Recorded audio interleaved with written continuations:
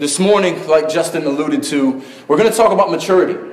And what does maturity mean in the life of the church, in the life of the believer? And so for our purposes, the word maturity has synonyms. Growth. Whenever you see maturity in Scripture, whenever you see growth, those things go hand in hand. And whenever you see sanctification, it's a combination of the two. It's spiritual growth. It is maturing in Christ. It is looking more and more like Christ. And so this is very much a family discussion. So as we come together as a family, as a body, we have a conversation like we would have in our own families. I know every parent's desire for their child is that they grow up into maturity. Is that they grow out of their immature way of doing things. Is that they grow up to be responsible and wise and strong and humble and godly and no longer do the things that children do that are signs of immaturity.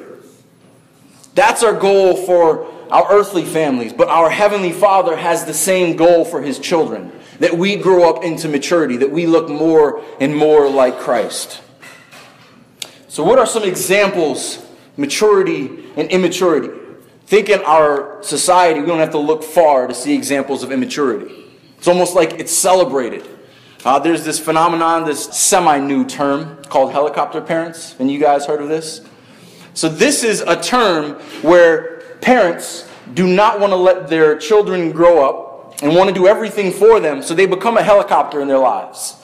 They just float over top and do everything for them. Now this, you can't make this stuff up. There are moms going on job interviews with their children.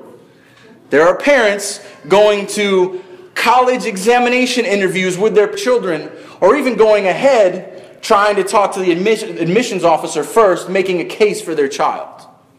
This is a parent who doesn't understand the importance of maturity in the life of their child. They're almost encouraging immaturity. And there are so many other examples. But in a sense, continuing immaturity is similar to insanity.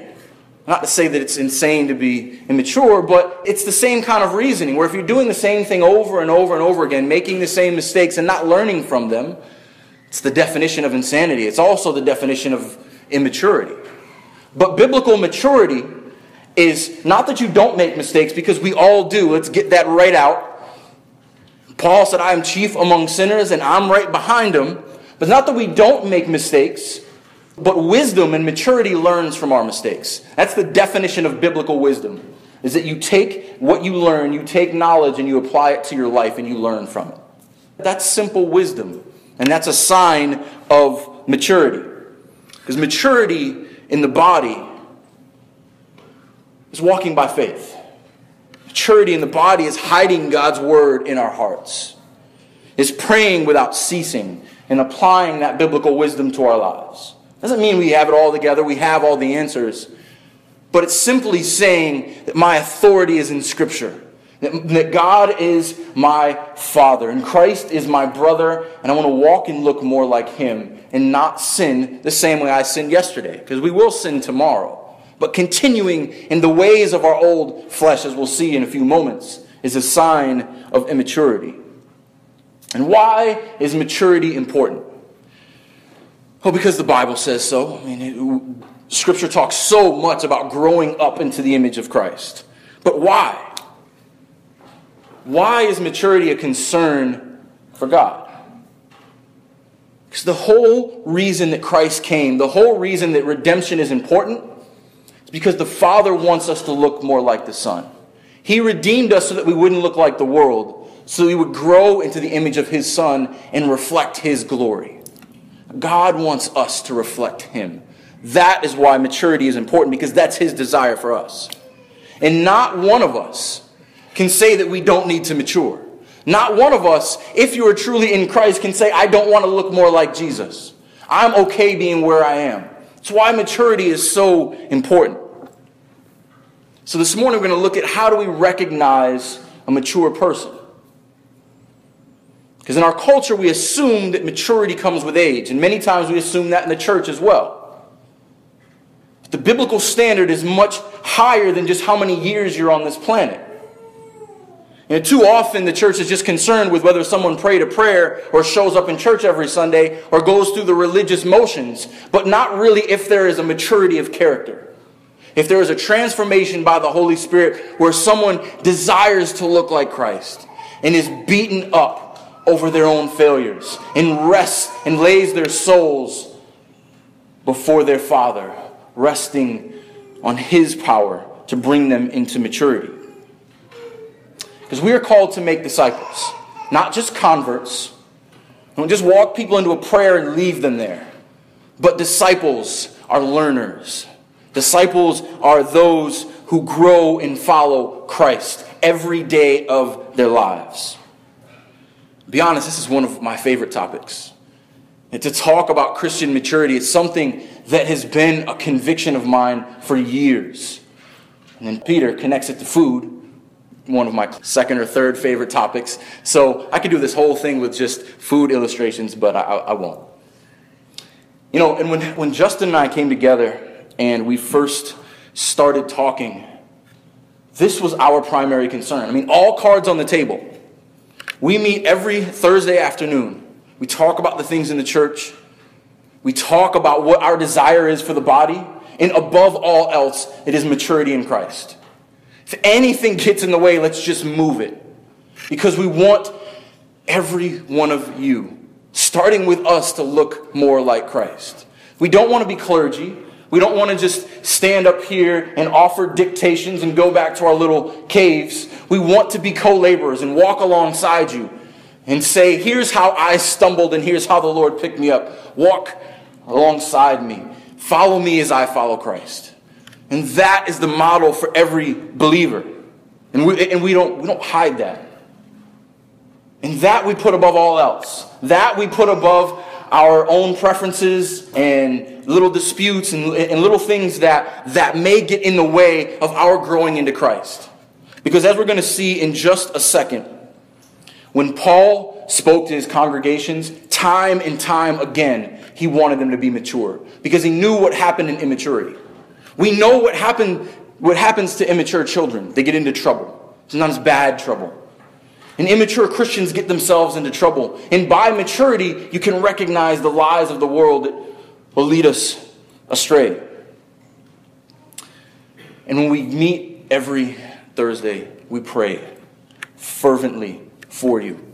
We pray that the Holy Spirit would come and just spark a desire in you to grow in Christ.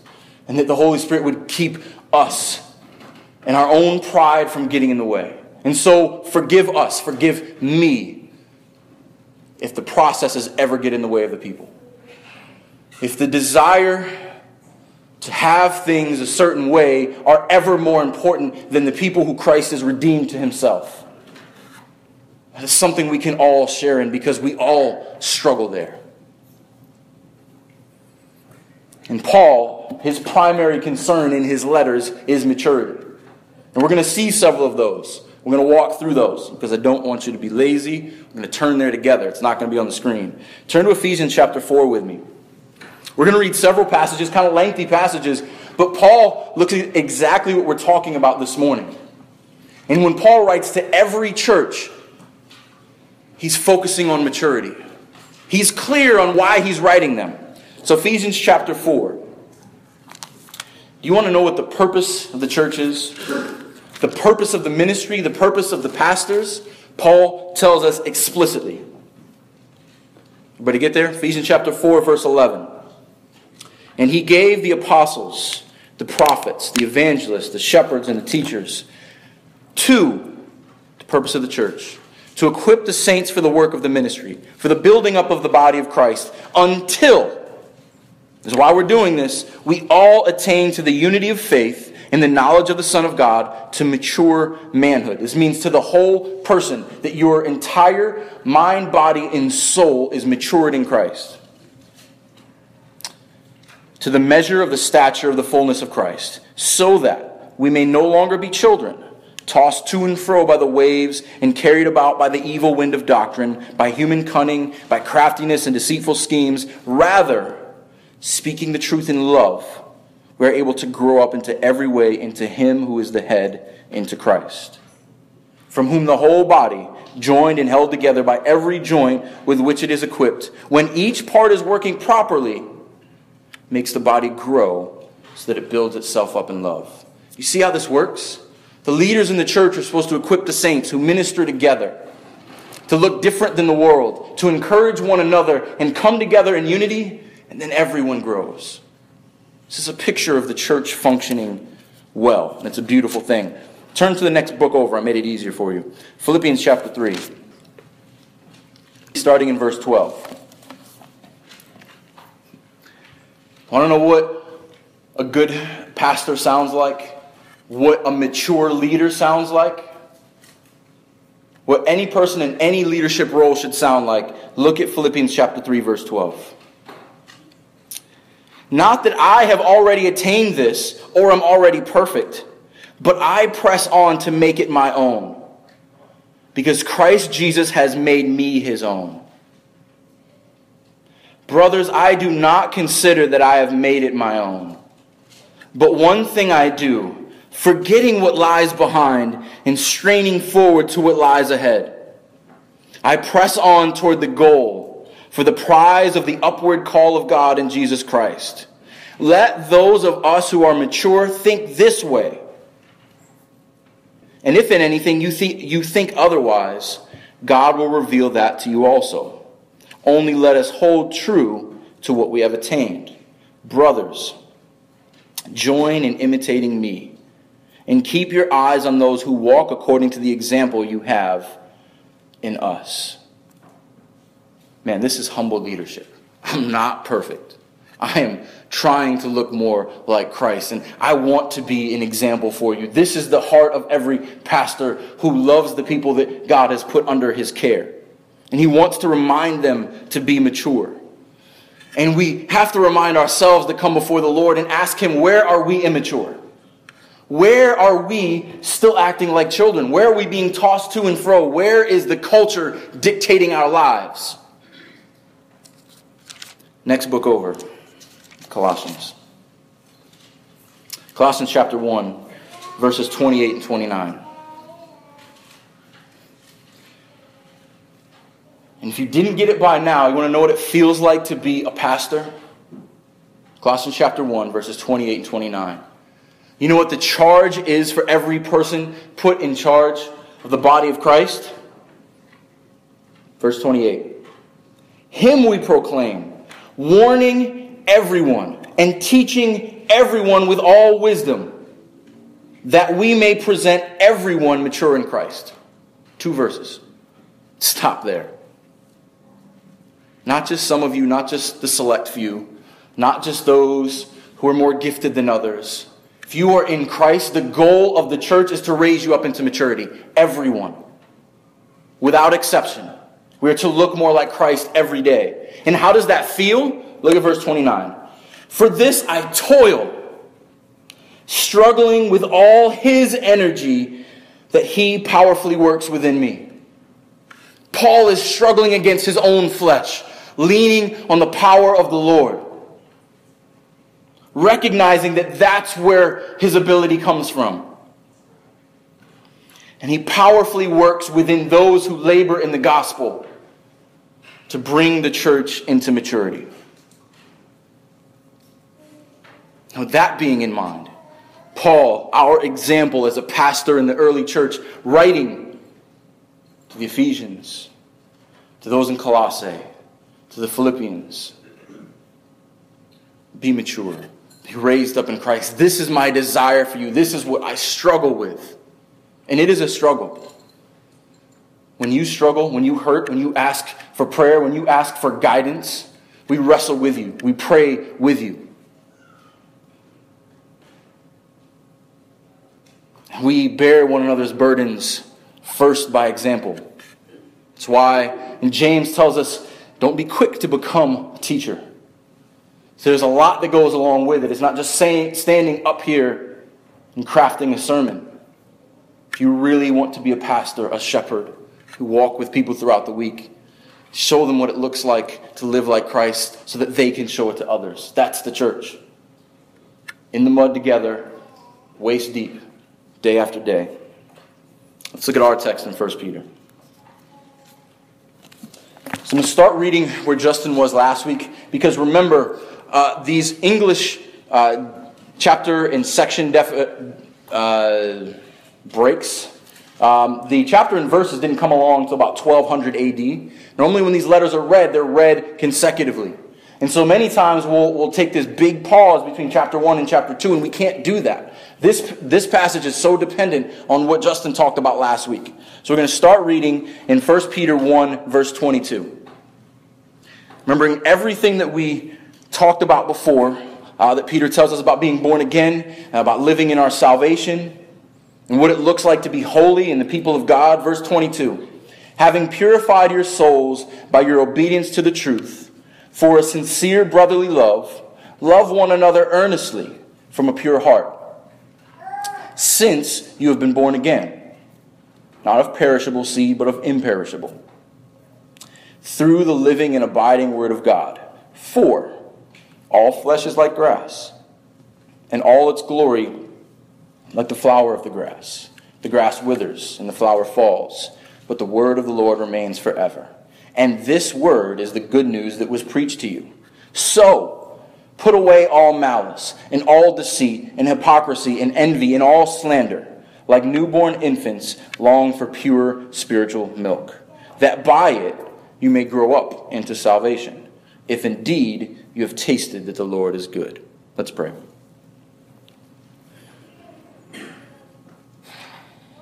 Lord, help us sinners. Help me, a sinner, to get over ourselves, to not want to look more like the world, not want to look more like our ideal version of ourselves, but to look more like Jesus. Help us to see growing in maturity in you as our deepest desire. To want to please you with our thoughts and our actions and our affections. Just pray that this message this morning would convict and guide and lead and teach each one of us. Pray in Jesus' name.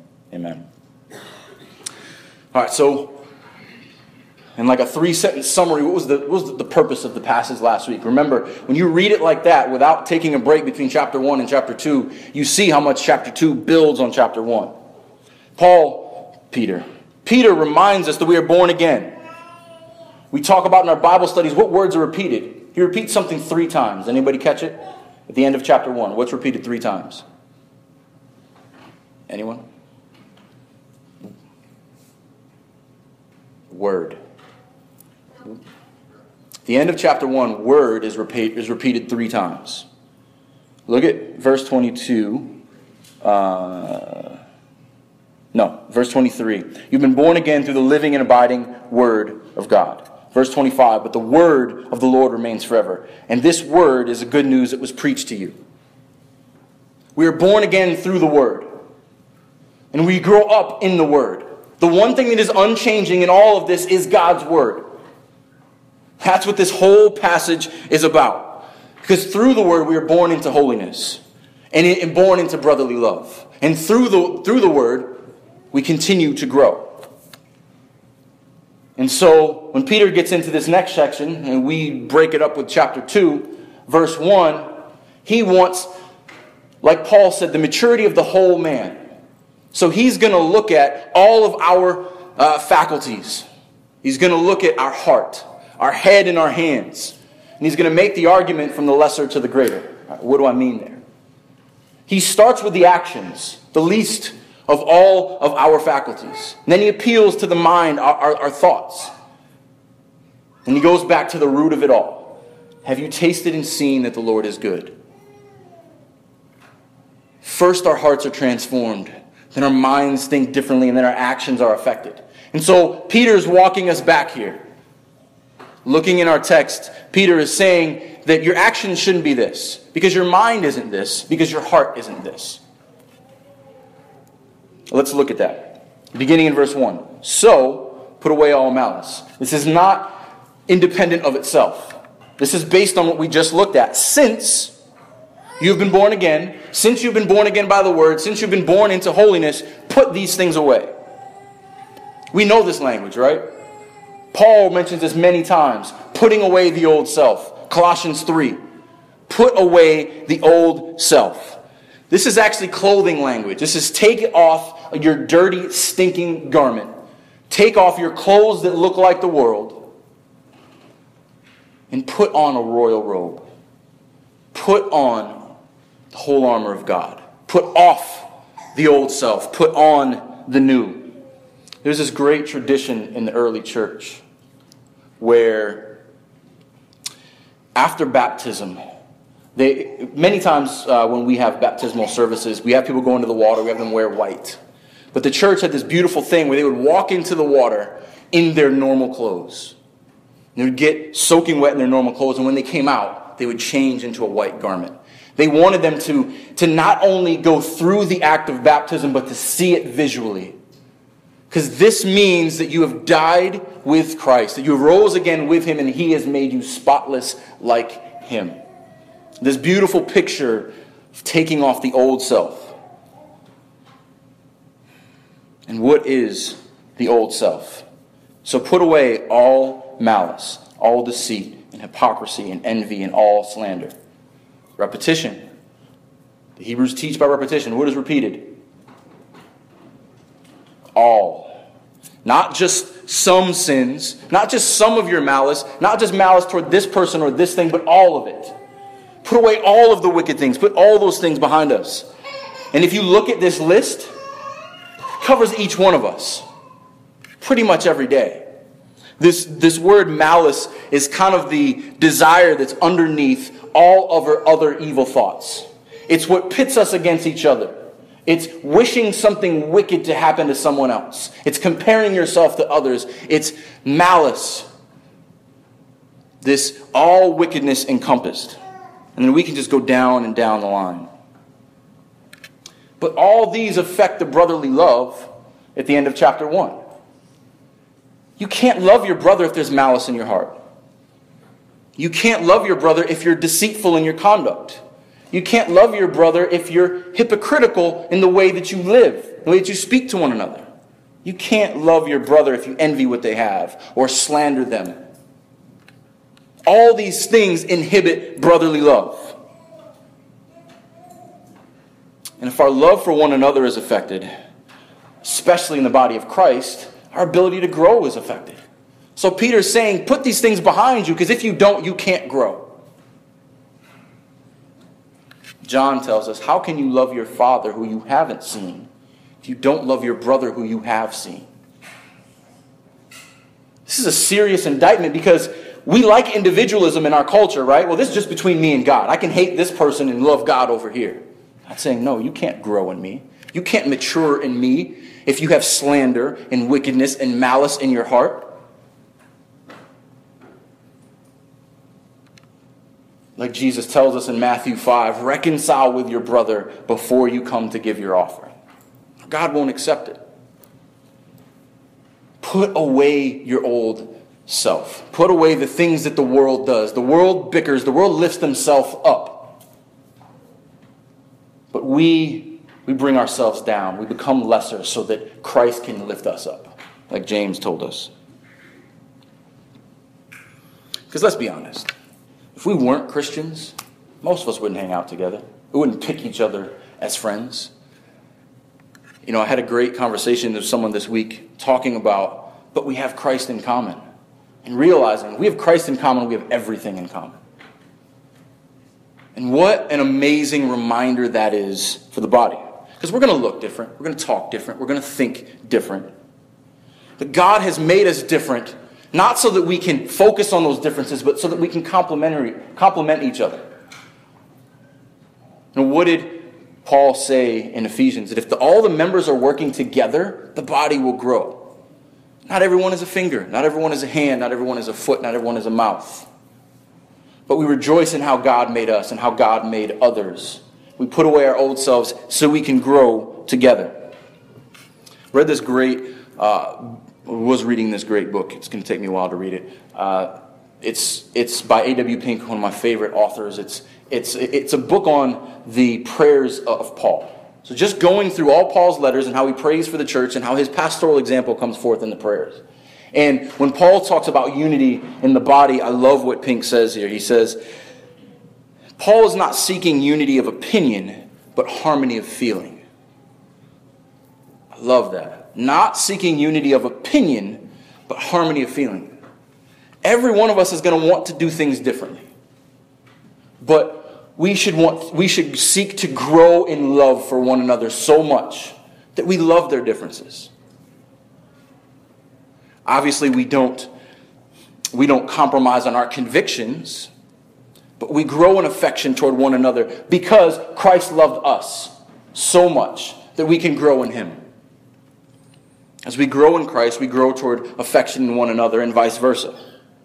Our unity is because of and for the sake of Christ. And we can't do that if we're still holding on to the old things. So with that being our foundation, it's the positive end of this. Put away your old self, verse 2, like newborn infants. Let's stop right there.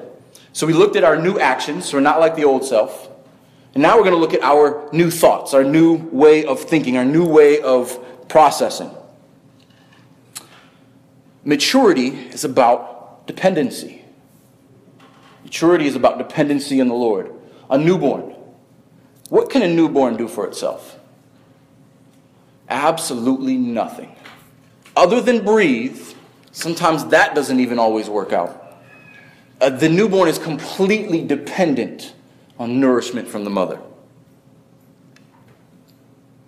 And in a sense, we are to be like that our entire Christian lives. We are so dependent on the things of God that we can't eat, sleep, think, or breathe without being reliant on Him.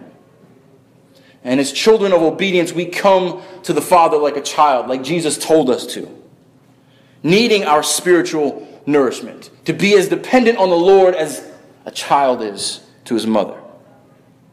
And not in an immature sense where we stay children forever, but in a familial sense, where the child is so longs for the spiritual milk. How do newborns let you know that they're hungry? They scream. They don't know what else to do. I'm hungry. Feed me now. It's the picture Peter's giving us. That's how we long for our spiritual nourishment. Sometimes we're cranky.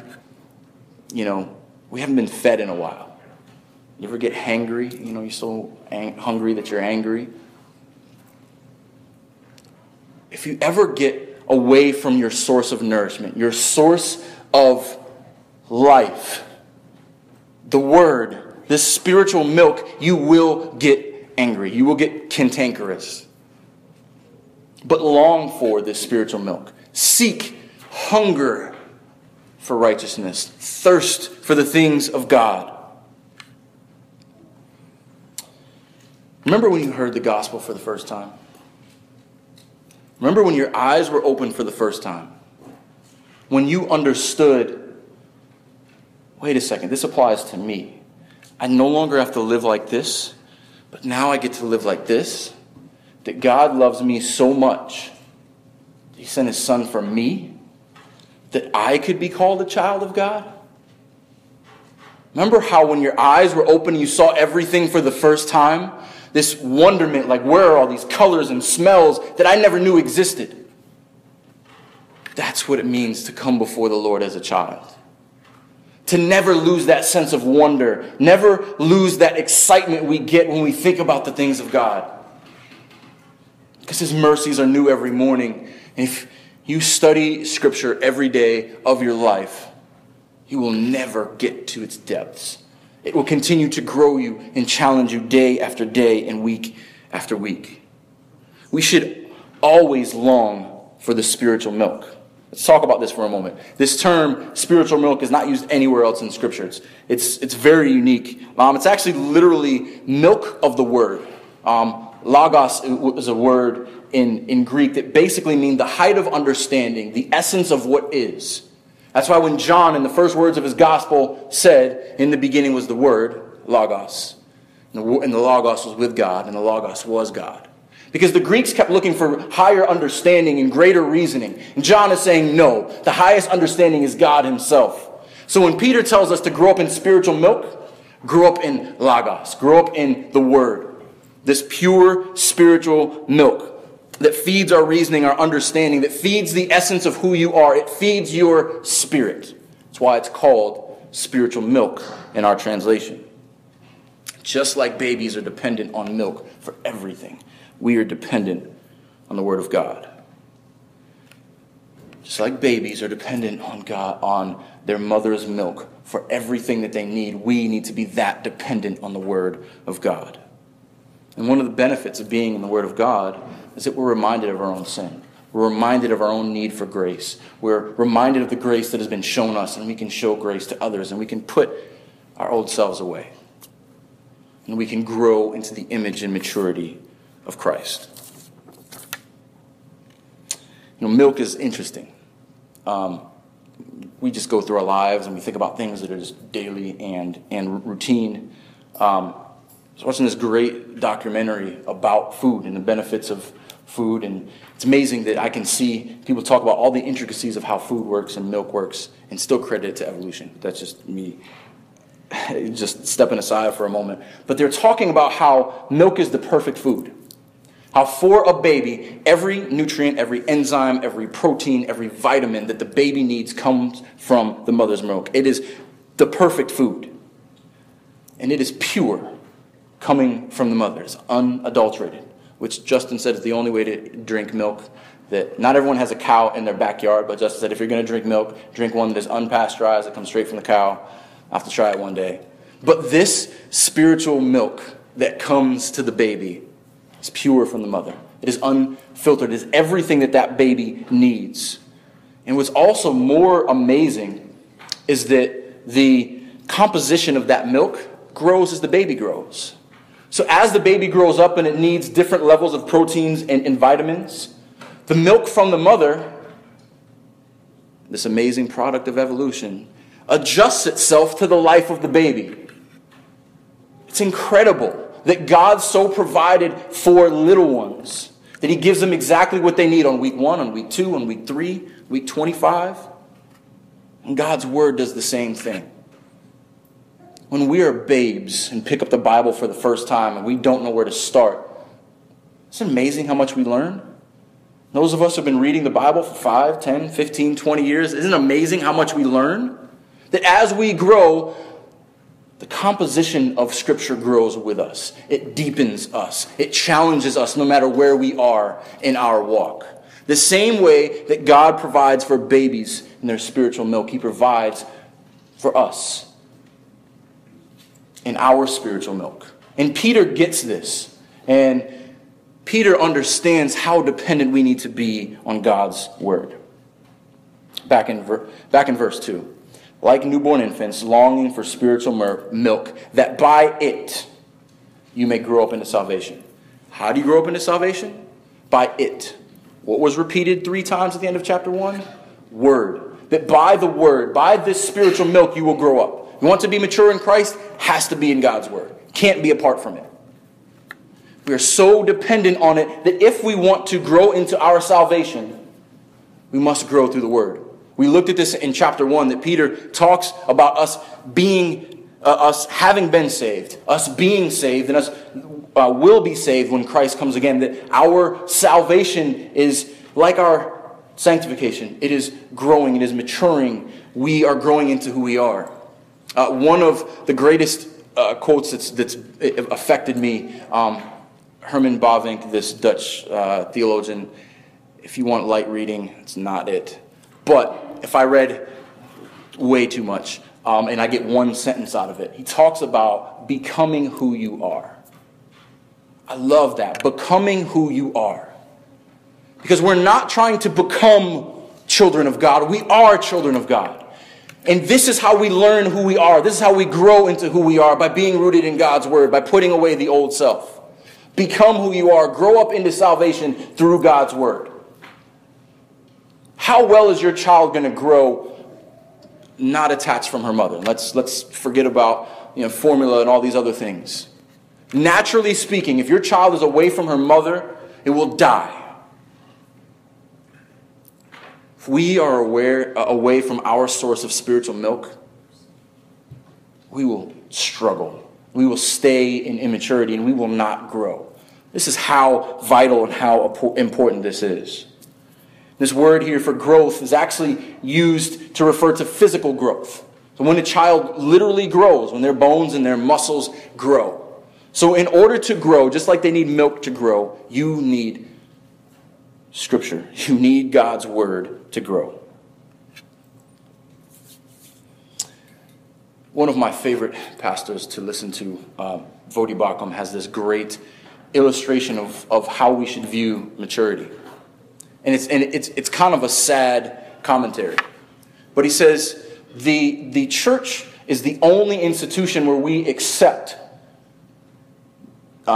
mediocrity and immaturity in some of its oldest members. Think about this. He gives an example of if you're a bricklayer and you've been on the job for 30 years and a new guy comes on and he says, teach me everything you know. You say, I don't know anything. I'm just a simple person. I'm not a mason. I can't teach you anything. You've been here for 30 years. How often do we accept that in the church? I'm not a pastor. I can't teach you anything. Do we want to see others come up into maturity? We want everyone to stay in maturity. And this is a false gospel that is in our culture. That it's just the pastors, it's just the elite few who can grow up into maturity. That is a lie. Because nowhere else, no other association would we ever accept people being something for 10, 15, 20, 30, 40 years and still being babies. You would never accept that in your job, but we accept that in the church. We don't take this command to grow up into maturity spiritually. And this is a weight that pastors should feel. This is a weight that every believer should feel. I want to grow in Christ. I want to look more like my Father. I don't want to keep sucking my thumb for the rest of my life. And every one of us has room to grow. Every one of us. And growth looks different.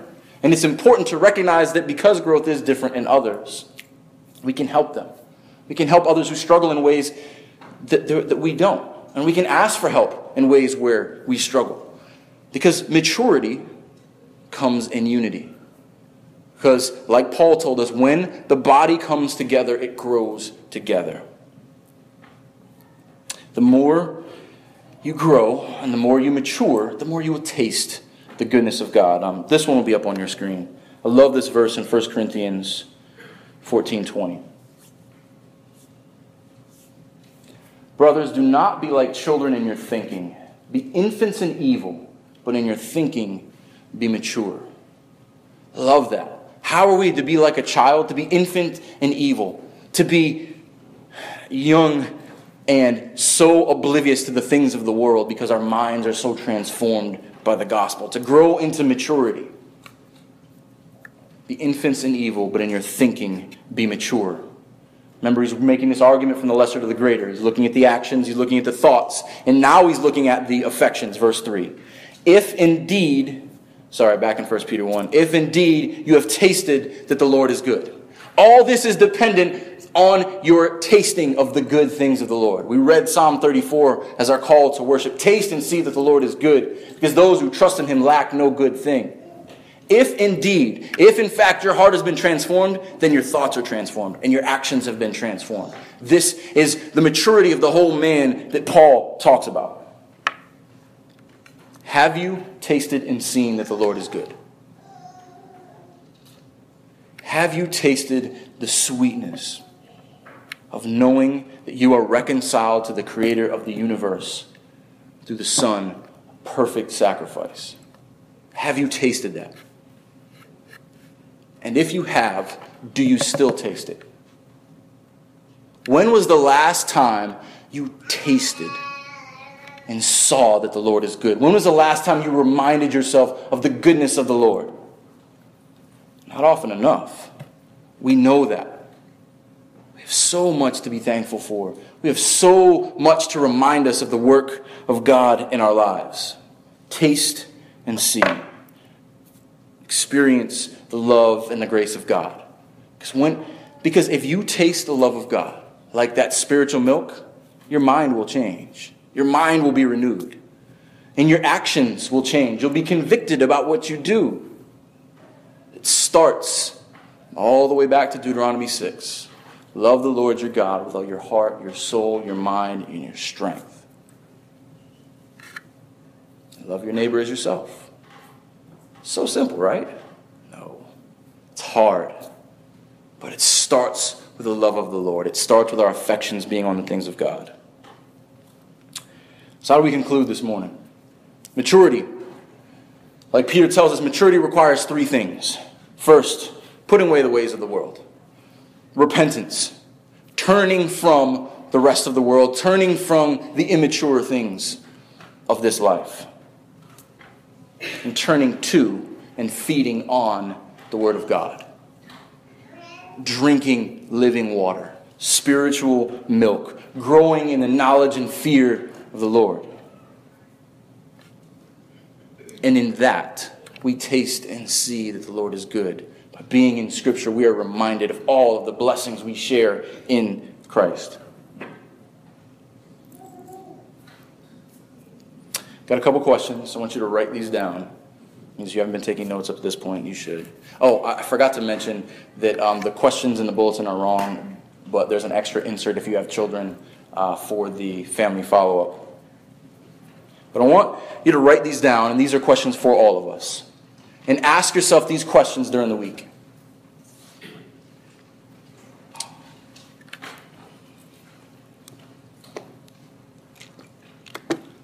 Have I put away the old things? Have I put away the old garments of the world? Have I put away the malice and the slander and the envy and the bitterness? Question 2. Do I desire spiritual milk? Do I hunger and thirst for righteousness?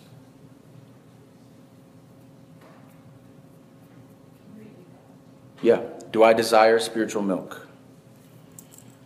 Do I hunger and thirst for righteousness?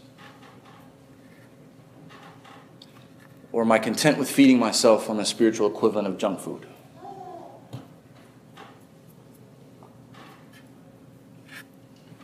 Question 1, have I put away the old things? Question 2, do I desire spiritual milk? Do I hunger and thirst for righteousness? Question 3, have I tasted that the Lord is good? And do I continually taste that the Lord is good?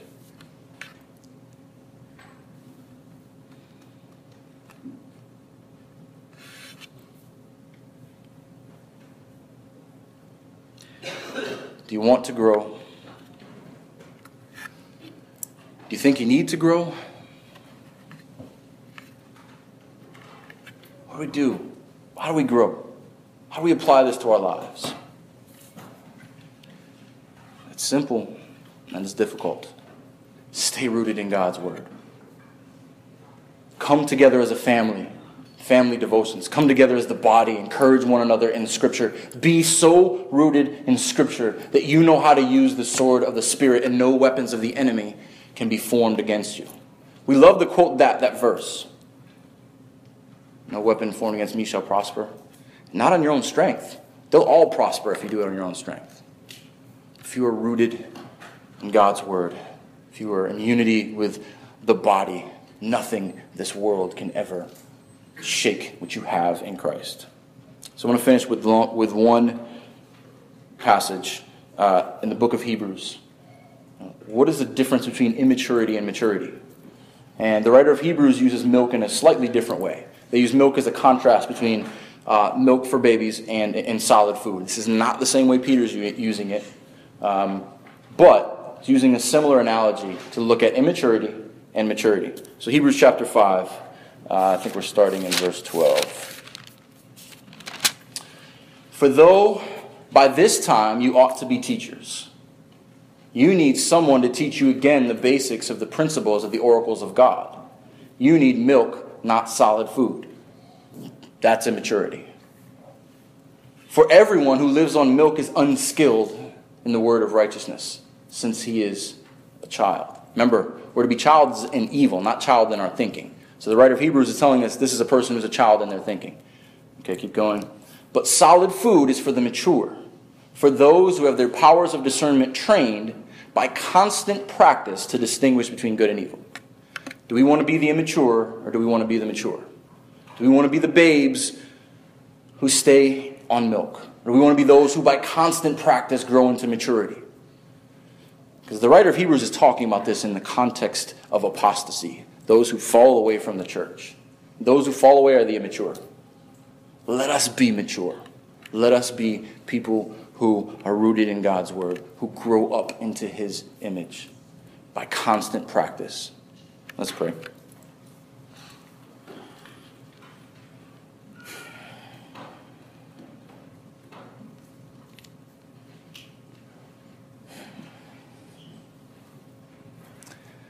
Lord, you are perfect in every way. You are completely holy, completely set apart. How can we ever seek to look like you? But yet you give us your Spirit because you want us to reflect you. Lord, help us in our frailty. Help us in our weakness to look more like you. Help us to put away the old things so we can love one another and grow with one another. Help us to repent of our sins before you. Help us to long for spiritual milk. And help us to taste your goodness. Because you are so good, it is palatable. But there are a lot of voices in this world who want us to be apart from you, who want us to be apart from one another. Lord, we are your people. We are your children. We are called by your name. We want to be found mature in you.